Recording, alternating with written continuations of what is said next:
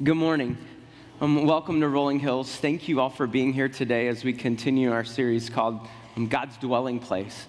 The idea that this great God of the universe wants to dwell with us. My name is Nick Allen. I'm discipleship pastor here, and I'm very aware of the fact that this is week 3 of a 5-week series, and so we're kind of in the middle of where we've come and also yet where we have to go. And today we're going to talk about the furnishings of this tabernacle that God instructed his people to build in the Old Testament. And this is a lot of text and a lot of details, and we read this stuff all the time, and we're like, this is the parts of the Bible that when you get to your one-year Bible reading plan and you go over it, you kind of skip.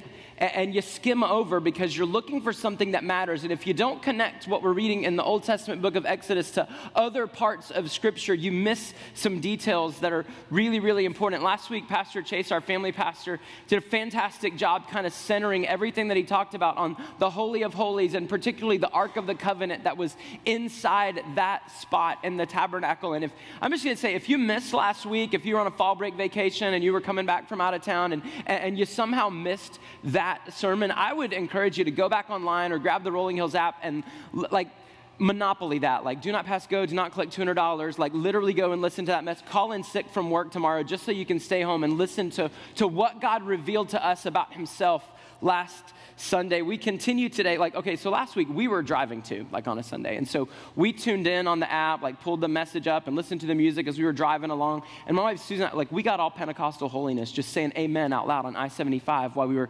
listening to Chase teach about this ark and the symbol that it is for our faith. Because I mentioned I-75 North, you kind of rightly concluded that we were heading back from the Walt Disney World, where we took our family for a little fall break vacation. And let me from my childhood, Walt Disney World has changed just a little bit. Some of the familiarities are there, but the way you approach Disney is different. When I was a kid, you just went around, decided where you wanted to get in line, and if you randomly encountered a character walking around, that was a good day. Now everything is scheduled. Your rides are scheduled. Your character encounters are scheduled. Disney is convenient. Okay, they work real hard to make everything convenient for you, but in some ways it's very complicated, so convenient. Okay, so we're walking around with this app trying to figure out what time things start and where we've got to go and where we've got to be when, and I at one point may or may not have said to myself, I would rather take 100 other people's children to Rolling Hills Kids Camp than my own one family here to this place, because it is not a relaxing vacation. You've done it, you know. So the weeks prior to going to the Walt Disney World, our kids were so excited, and Simon, who didn't remember any of it, was really excited. He's 5 years old. He's pumped up about going. At some point in the weeks before, it dawned on Simon, are we going to sleep there? We had been talking about rides and characters and shows and experiences, it finally pulled together in his mind to go, we're going to be there for more than one day. Are we going to sleep there? You see, you can do Dollywood and Six Flags in a solid day. But Disney, it takes longer. You got to sleep there. This idea of a tabernacle, we can't speed our way through this on our way to being New Testament Christians. We have to rest our heads on these pages and stay a while, or else we'll miss something really, really important. There are more verses in the Pentateuch, the first 5 books of the Bible, dedicated to tabernacle than any other object. And if we speed through it, only stay for a day on our way to something else, we miss something. And make no mistake, the thing that we miss is a clearer picture of Jesus than we ever imagined. This word isn't just facts for us to know and details for us to absorb. It's to influence who we are. God wants to tell us about his son. He wants to show us a picture of himself, not just so we can know him better, so that we can love and follow him more. And there are moments today where I might get a little bit fired up. I apologize in advance. Just do like they do at Disney. Buckle up. Keep your hands and arms inside the vehicle at all times. And we're going to have fun together today, because there's lots of parts of this that are going to surprise us along the way. So on the back side of your notes, we gave you something kind of cool this morning. If you're a visual learner, I hope you love this as much as I do. It's actually a diagram of the tabernacle. And there's blanks there for you to fill in the parts and components of it, because as we encounter each one of the pieces of furniture, we want you to kind of know where they are and how you navigate through this place. And so there's a diagram on the screen, and you get to fill these out as you go. The first place that we're going to start with is that inner chamber. It's the Holy of Holies. It's what Pastor Chase talked about last week. It's where the high priest would go inside once a year and only once a year, and only the high priest to make a sacrifice for atonement on behalf of the people. That was an important spot. Geographically, the part right outside of that, inside the tent, is a holy place. And then the whole court is called the outer court. So now you've got kind of the layout of the three levels of tabernacle. If you go back to the Holy of Holies, you see the Ark of the Covenant. That's what Chase talked about last week. It housed the Word of God. What separates the Holy of Holies and the holy place is a veil. And you'll remember that as we get to Easter and we talk about Jesus dying on the cross, we know that in the moment, in the hour of his death, that veil in the temple, not the tabernacle, but the erected temple, was torn in two from top to bottom, indicating that God had ripped apart what separated himself and his presence from mankind. That's an important piece of this tabernacle. And if you move to the entrance, kind of working your way in, these are the 5 pieces of furniture that we're going to focus on today. This looks like the Pottery Barn website, where you can like move your furniture around and kind of decide the space plan of your room. Starting at the beginning, at the entrance, you get the bronze altar. It's an altar of sacrifice. And then moving on from that circle, that's the basin or the laver, the water. And if you move into the holy place, to your right would be the table. We'll talk about that this morning. And to your left, you would see the menorah, this lampstand. Looks like a candelabra. And then finally, right there on the outside of the veil, the last piece of furniture that you encounter is the altar of incense. Can you imagine walking into that part of the curtain and seeing the light flicker and then smelling the aroma of incense burning? I hope that we see the light of Christ today, and that we smell something sweet of the Lord as we encounter his word. Why all of this?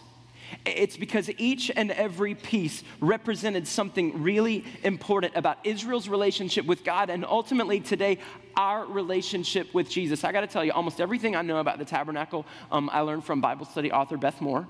I've been doing a Bible study, don't judge, it's called A Woman's Heart, God's Dwelling Place. I know a lot about the Pentateuch, and I'm thinking about getting highlights. I mean, that's like the purpose of this Bible study in my life. It's been fantastic, and a lot of the truths that I'm understanding are coming straight out of this Bible study. The bronze altar. And so on the reverse side of your notes, we've got all 5 pieces of furniture, and basically the starting point scripture passage where it's described about how to build.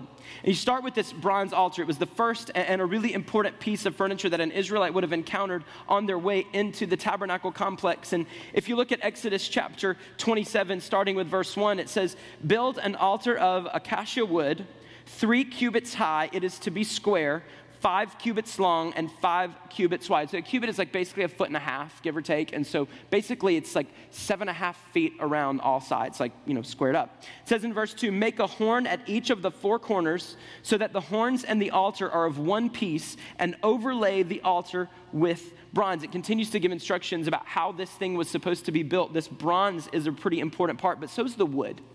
And not just the fact that it was constructed of wood, because, what were they going to use? Metal during this time? No, wood. Well, the specific type of wood, this acacia wood. And it made sense, because in this moment, like, those trees would have been everywhere. They would have been in abundance. They could have gotten enough of it to make all the things that they were supposed to make inside the tabernacle. But it was a specific type of wood. And this acacia wood, it secreted, I didn't know I was going to say the word secreted this morning. Okay, it secreted a sap that embedded itself into the wood, making it long-lasting and very hard. It didn't decompose. Like, this was a really strong wood. And I'm looking at the symbol of our faith. Like, we want our faith to be built on a strong foundation. So this wood was strong. But not just that. Like, the fronds and the parts of branches that had, like, leaves and stuff on it also had thorns. And this is the cool thing about the thorns. Ants would burrow holes inside the thorns, and that was their little tiny ant houses. And the cool thing about the ants that lived in the thorns on the acacia wood tree is that they would fight off other pests.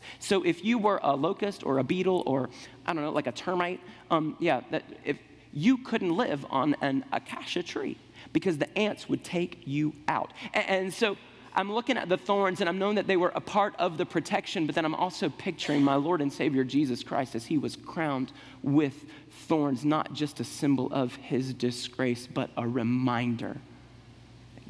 Christ is our foundation, and that he is firmly fixed for us. This is a firm, long-lasting wood, and then it would be covered with bronze. And on each of the four corners was set this horn, like an ox horn on the corners. And horns are a symbol of strength. They're a symbol of vitality. And not just that, but they also served a purpose. Those horns were the tiebacks, so that the animal could be tied down to the top of the altar of sacrifice. And so you read this specific detail about a horn being on the corner, and you're thinking, oh, that's lovely. Now I know what it looks like. But if you skip ahead to Psalm chapter 18, verse 2, and it says these words, these familiar words, the Lord is my rock, my fortress and my deliverer, my God is my rock in whom I take refuge, my shield and the horn of my salvation, my stronghold. I'm reading that verse like throughout my life, and I'm going, the horn of my salvation. It's probably the guy blowing the trumpet at the beginning of an army saying that the cavalry has arrived, but it's not horn like trumpet, it's horn like horn. Because it's the same Hebrew word referencing Exodus chapter 27, verse 2. Knowing that Jesus Christ was eventually the sacrifice that was tied down for us. And that was slaughtered for us.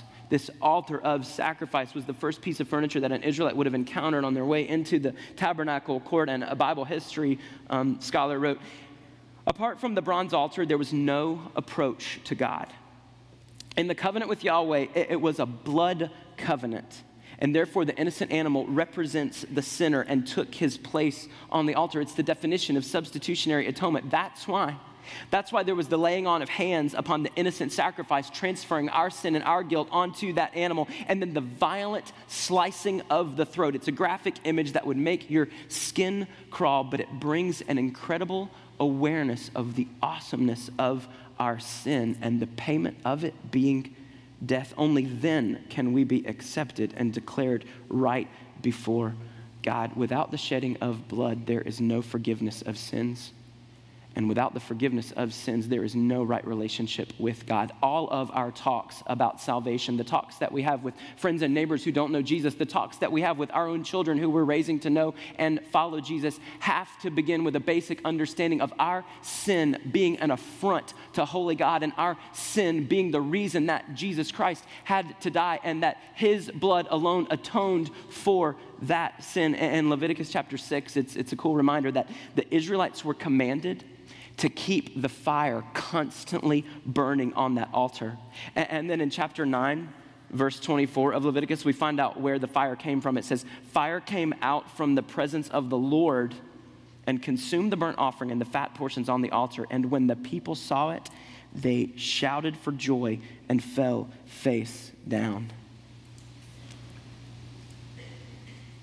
We're commanded to keep that fire burning. And we have to be reminded that it is the Lord who lights that fire. Has he lit a fire in you? And is it burning as hot now as it did then? What kind of sacrifice is tied down on the altar of your life before the Lord? These are words about a piece of furniture that indicate the status of even our hearts today. So you go to the next piece. It's this wash basin. In Exodus chapter 30, starting with verse 17, we read these words. Then the Lord said to Moses, make a bronze basin, we're still in bronze, with its bronze stand for washing. Place it between the tent of meeting and the altar and put water in it. Aaron and his sons are to wash their hands and feet with water from it. Whenever they enter the tent of meeting, they shall wash with water so they will not die. Also, when they approach the altar to minister by presenting a food offering to the Lord, they shall wash their hands and feet so they will not die. This is to be a lasting ordinance for Aaron and his descendants for generations to come. Also made of bronze, we kind of wonder, where'd they get all these materials? Where did this even come from? In Exodus 38:8, it tells us, they made the bronze basin and its bronze stand from the mirrors of the women who served at the entrance to the tent of meeting. You know, mirrors are commonplace today. You have them in every bathroom in your house. You may have them on like a little handy portable device inside your pocketbooks, ladies. I mean, that's great. Mirrors they're everywhere. They're even in this building, and we use them all the time. And we may take them for granted because in the ancient world, mirrors were luxury items. Not everybody had a mirror, but when they plundered Egypt on the way out in Exodus chapter 12 and 13, they were able to take precious metals and gold and resources with them. Well, apparently they took these bronze mirrors from the women. Imagine the sacrifice. This is a treasured possession. This is a status symbol, and the women are laying these down in order to compose a wash basin before the Lord. And they're not just getting rid of a luxury item. They're not just sacrificing something that they owned and that was theirs so that something greater can come. Like, they're literally giving away a piece of their vanity. No longer would they have an opportunity to kind of check their teeth and style their hair. They're not only giving up a luxury, they're giving up their vanity. The reflection and the image and the status that they're trying to create for themselves, they're laying that aside so that God's altar can be built, so that God's tabernacle can be constructed. And so when you walk by and this bowl made of bronze with the water in it, imagine what people would see as they look down to wash their hands. They would see their own reflection in the water and the metal, and it wouldn't be the same as looking into a mirror. It would be an altered reflection, and that's what we so desire to be true about us. I want to trade this image and this reflection for the image of Jesus and a reflection of him living in my life. 1 Corinthians 11:28. Paul's writing these words, and he says, everyone ought to examine themselves before they eat of the bread and drink from the cup. Before we engage this worship practice, everyone ought to examine themselves. And if I'm a New Testament Jew who is now bought into the life of Jesus Christ, and I'm listening to the teachings of Paul, and I'm being told to examine myself before I worship, I'm thinking back to my Old Testament history and my ancestral roots, and I'm realizing that, examine myself. I need to see who I am in the light and the reflection of who he is. I need to know if there's unconfessed sin in my life so that I can bring that before the Lord.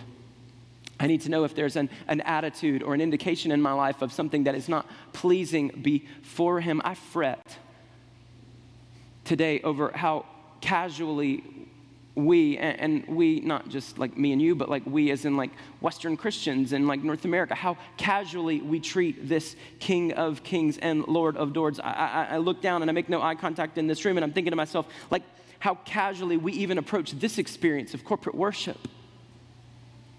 Like, what about this matters to us? Does it matter that we're coming together with a body of like-minded believers that we may not even know their names and their stories, but together we're collectively saying in this room, Lord, we believe in you and we need you. And we're bringing a sacrifice, not of a dead animal. Oh, thanks be to God, because I don't think it would make a very Old Testament priest that was good, because I don't know that I could slaughter the animal. Wouldn't that be crazy if you had to bring a goat with you to church this morning? You didn't. But we bring our words and we bring our affections and we bring our attentions before holy God. And I don't think that the God of this great universe is tally marking our attendance or our punctuality and the way that we approach this opportunity. But I do wonder if those things indicate something about our heart and our priorities that, let's just be honest, God does care an awful lot about. How we come together in worship matters, and it might be an image that we want to reflect on and pay attention to. It's not an accident that when an Israelite wanted to make their way from the outer court into the holy place, they had to pass blood and water.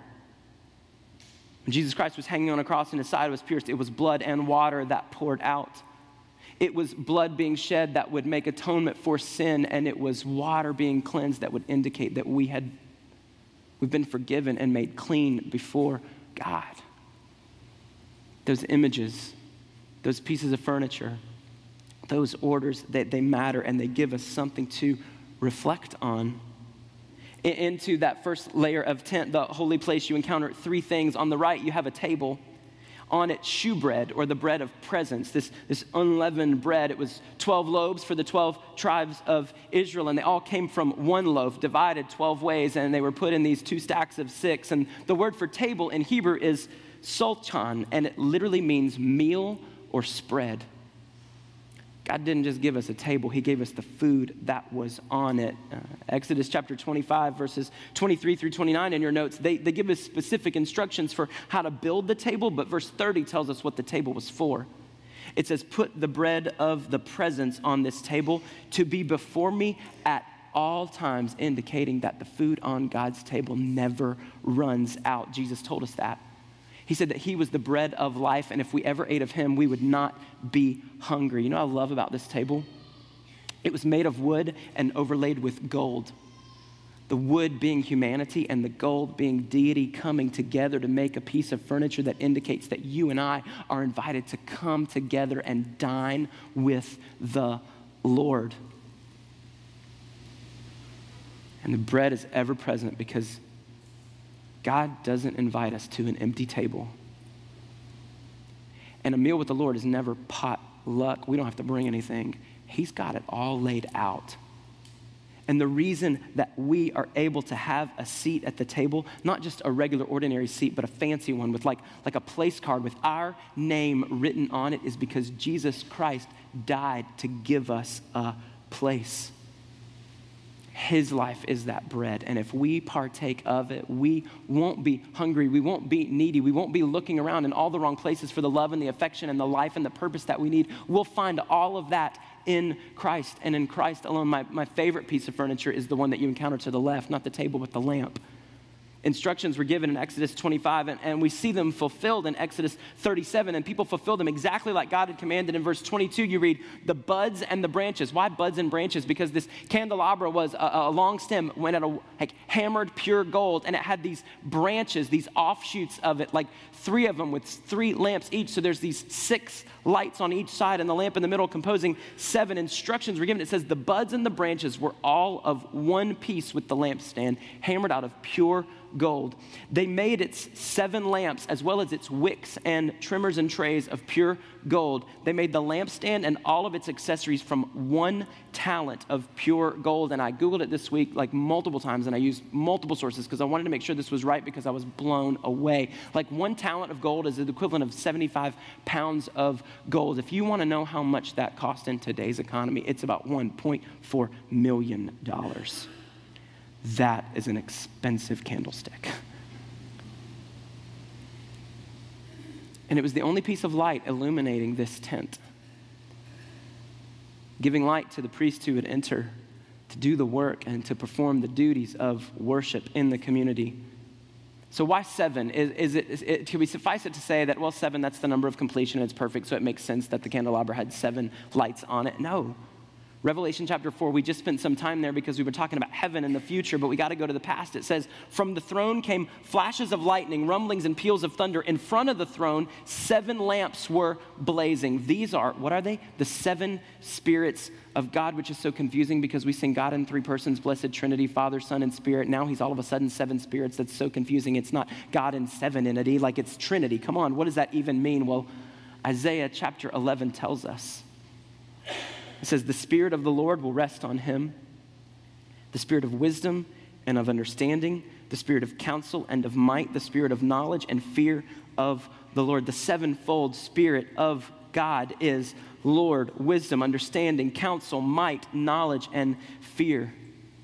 You know, lamps in these days weren't electric, certainly, and they weren't gas, and they weren't even wax. This was not a candle that would burn out that you would have to replace. It was oil. What kind of oil? Olive oil. And this is why that matters. It matters that these offshoots of the candle were called branches, because in Romans chapter 11, when Paul wanted to explain to Jewish people what it was like for people who weren't Jewish people to have an inheritance with God, he talked about branches being cut off. He talked about like branch that doesn't believe being cut off so that it could greater strengthen the vine, and that another branch was grafted into its place, that you and I are the adopted sons and daughters of God because of the sacrifice that Jesus made. And then when Paul goes further in Romans chapter 11 to talk about what kind of tree it was, it's an olive tree. The kind where you would get olives, from which you would make olive oil, from which you would burn a candle inside the holy place of God. And so if I'm a Jew, recognizing what he's talking about, the fact that non-Jewish brothers and sisters are now going to be a part of my family, and it's from an olive tree, I'm recognizing that the candelabra represents something even greater about my faith, so that it's not just the Spirit of God resting on me as a descendant of Abraham. It's the Spirit of God resting on even people that aren't descendants of Abraham, because they too are a part of the same hammered lampstand. You're not as blown away as me, but I'm seeing Scripture come to life going, wow. God was telling a story from the beginning of what his son Jesus would accomplish. What he would do for us. what he would provide for us. The last piece of furniture that you make your way to in the holy place before you enter into the Holy of Holies and you see that glorious Ark of the Covenant is the altar of incense in your notes. In Exodus chapter 30, it says that the incense that was burned would be salted and sacred and pure. That's a picture of what we are to be before God. And this was constantly burning a fragrance up to the Lord. The incense, according to Psalm chapter 141, verse 2, represented prayers. And if you go even further into the book of Revelation, chapter 5, these creatures, these living creatures that were worshiping God, they were holding bowls filled with what? With incense. And what did the incense inside the bowls represent? It represented the prayers of God's people. So this incense making its way up to God like a pleasing aroma is the prayers of God's people, and not just God's people, but also God's Son. You know, we pray as a church. The prayer requests that you provide on a Sunday morning, or that you email in, or that you send to a staff team member, a ministry team leader, like we pray for those. We gather weekly. We send those out. We pray together collectively, and we pray individually that God would meet, that God would honor, that God would heal, that God would provide, that God would address all of the situations in our lives. And I think that it is an amazing thing to be a church full of people who pray, but that's not the most amazing thing about prayer. Most amazing thing about prayer is not that I pray for you. The most amazing thing about prayer is not that Jeff Simmons prays for you. The most amazing thing about prayer is that Jesus Christ prays for you. It says it for us in Hebrews chapter 7. Therefore, he, that's Jesus, is able to save completely those who come to God through him, that's Jesus, because he, Jesus, always lives to intercede for them. We talk a lot about how glad we are that Jesus died for us, and we are. We ought to talk as much about how glad we are that Jesus lives for us and that he lives to pray for us. Talk about Jesus being present, and what we really mean is that the Holy Spirit is with us, because Christ, he's sitting right next to God with a direct access, whispering on our behalf, praying for us, interceding for us. You know, the goal of this series, looking at all these tabernacle details, acacia this, cubits this, gold this, bronze this, mirrors here, horns there, like it can be an overwhelming lot of details.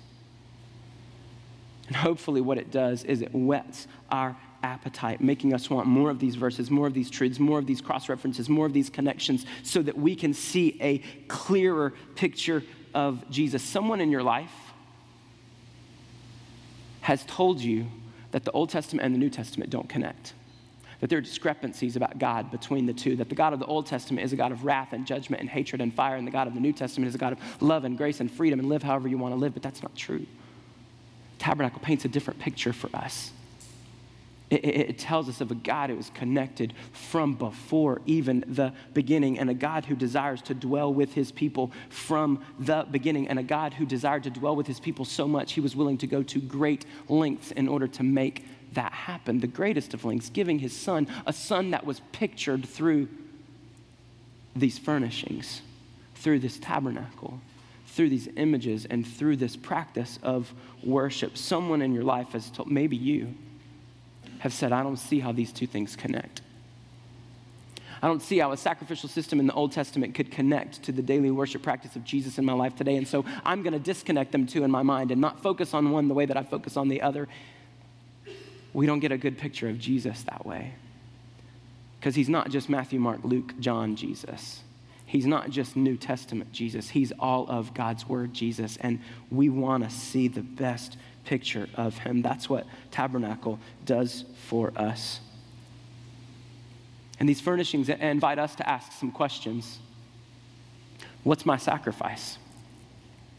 What's laid out on the altar of my life? Has Jesus' blood covered my sin and shame?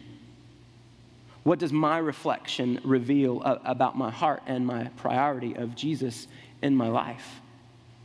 What is it that I need when I come to his table? What is it that I'm missing from my life with Jesus? What part of God's word do I need to digest today so that I will know him and follow him more? What lamp do I need illuminated in my life? What is the wisdom? What is the counsel? What is the courage? What is the might? What is the discernment? What is the presence of the Lord that I need to be so clear to me today that I can see it like a lamp in front of my face? And what is my prayer life?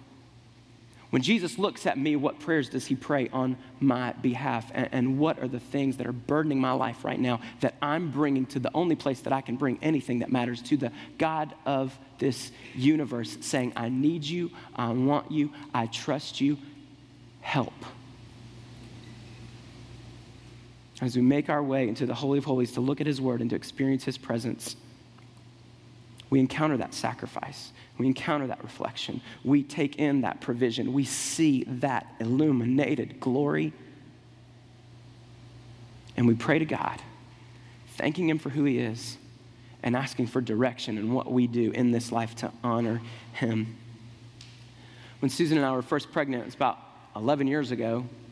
Our oldest is getting ready to have a birthday, and 11 years old, that just feels overwhelming. And so she had this book. It was huge. It was like a Bible. It's called What to Expect When You're Expecting. By the time we were having our third kid, you didn't need that book anymore. You had an app on your phone, and it would send you these daily updates to say, your baby is as big as a turnip. Your baby has ears. Today, your baby is forming finger buds and has a finger. Like, it was tell you all these details about your baby. And just, you've heard the expression, don't tell me about the delivery, just show me the baby. When we live our life as New Testament Christians, bypassing this tabernacle in order to make our way to Christmas, we're missing a really important gestation along the way. And we're missing the point that the Old Testament is a really long pregnancy that points us to a baby that we will know better if we study this word more. And we won't just know this baby better, we'll know our Savior better. So the application for us today is clear. Get in this. Rest here, stay here, read here, study here, digest here these words so that you can know and follow and love Jesus. Jesus, who we collectively say together to today, I want more of you. And not just more of you, I want a more clearer you. I want a better picture of you so that I can be a better reflection of you. And somehow, looking at these words and examining these details and digesting their meanings, we will see more how very much God loves us and how far he was willing to go to dwell with us. Would you pray with me? Father, we come before you today humbly, asking that you would teach us, that you would show us what your word says, that you would tell us what it all means, so that an affection in us would be stirred, so that an affection in us would be grown, so that a loving desire to know you better would manifest inside of each of us, causing us to want to know you more, study you more, engage you more, dwell with you more every day. Thank you for Jesus' sacrifice, the reflection of your image in our lives, the provision that you've made for us, the light that you give to us, and the prayers that you make for us. Father, help us to be a people who desire nothing more than you in our lives. Nothing more than the sacrifice of Jesus applied to our lives. And nothing more than the opportunity to live for him out in the world so that other people will see you too. It's in your holy, perfect, precious name and spirit that we pray. Amen.